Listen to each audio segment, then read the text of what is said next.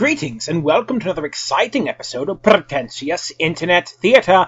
I am your host, Andrew Cook, a man so elite I discovered that my family had a history of podcasting.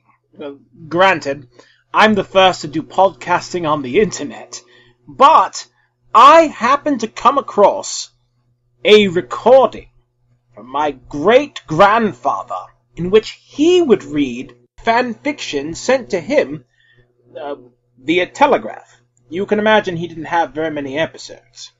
But I do have one such recording today, and I'd like to play it for you. In fact, it reminds me of a quote by Franklin Delano Roosevelt. It says, "The test of our progress is not whether we add more to the abundance of those who have much. It is whether we provide enough for those who have little." And that's, of course, what I do. I provide much, which you who have little can listen to if you follow this podcast on Facebook at Pretentious Internet Theatre, of course, there's Twitter, which is The Pit Podcast, or email me at thepitpodcast@gmail.com. But, without further ado, let us get to Great-Grandfather Cook's Fan Fiction Theatre.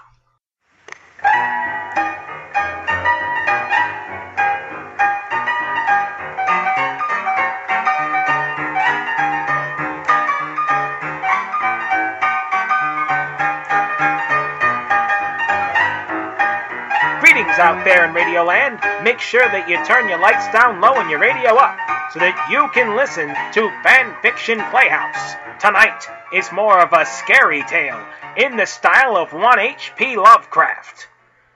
Our author who sent this in, Imperator President, went to his local Western Union and told the operator of his tale. 3 months later, that tale was sent back to us. Now, we're reading it for you, his tale, The Box from Outer Space. If you want to get your story read, you may want to send it by telegraph at your local Western Union, and we will get those dots and dashes translated for you so that you can hear it on the radio waves through the science of technology. And now, with no further ado, The Box from Outer Space. A note found clutched in the hands of one Thomas Aldovus. When he was discovered in his rented room, he was muttering incoherently about moving walls and angles being wrong. Many will think my incredible tale to be utter nonsense, the ravings of a lunatic. When I tell you the story I'm penning is true, oh, the horror, it is true. My tale truly begins 1 year ago, in the small town of Ockham, Massachusetts. I had just come into town, bright-eyed and optimistic, to inspect the college I was to attend, Massachusetts University. Oh, if I had just listened to the strange man, if only I'd been superstitious. That night, 3rd of August in the year 1910, a great meteor shower had come over the town, many landing in the town or the immediate countryside. People began evacuating immediately after, but I, in my curiosity, chose to stay and see what these meteors were that scared the people so. As I approached one that had embedded himself in the main roadway of the town, I felt a strong hand grip my shoulder. I turned and saw a young man with long curly hair and Victorian attire. He stared into my eyes as if he was laying bare my soul. Suddenly, he smiled and said, "They've not gotten you yet, but if I were you, I'd leave those meteors alone. Ignorance is bliss, they always say." Suddenly, his tone darkened. "Stay away from the meteors. Knowledge may be power, but whatever's in those meteorites isn't worth the cost." Then, quick as a flash, he strode towards the meteor. He stooped over and pulled a small box out of the meteor. He studied it for a while. Then, he rapidly shot off into the darkness. Reeling from the experience, I headed off toward my hotel room to put myself together in peace. But, horror of horrors, one of the cursed meteors had crashed through my window, embedding itself inside my suitcase. As I pulled the meteor from its resting place, I heard a crack. Oh, but if only I had heeded what I saw, for within my suitcase lay my mirror, shattered in 100 shards.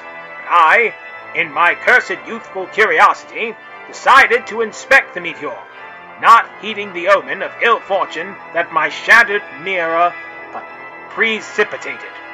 Within the meteor was a box, identical to the one the strange man had discovered earlier. I hurriedly worked to pry the box open, yet, no matter how hard I worked, the latchless box would not allow itself to be opened. I feverishly racked my brain for means to lay bare the contents of the box. But, no matter what methods I attempted, my work was in vain. The box remained shut. Oh, if only I had purged the monstrous idea from my head!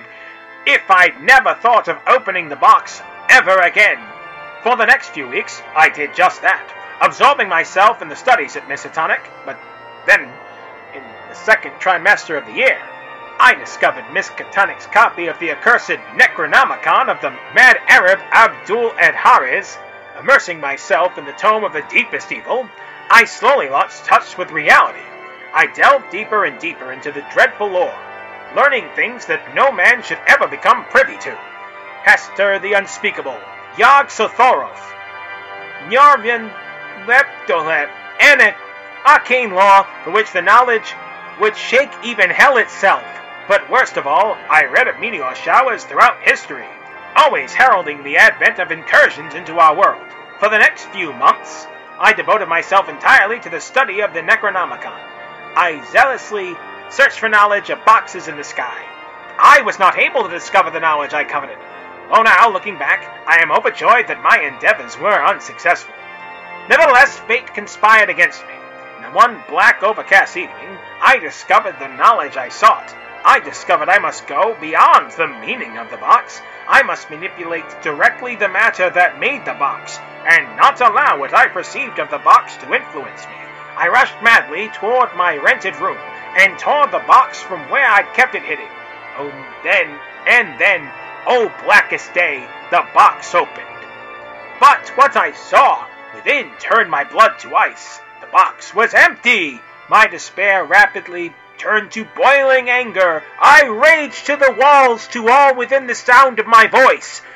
How could fate be so cruel as to steal my justly won prize? I roared. How could fate snatch what was rightfully mine? Suddenly, the room began to spin. The angles of the walls shifted. If there would be any word that comes close to the madness I witnessed, the room shrunk. It grew, it shifted, it twisted. My head began to spin as I tried to run.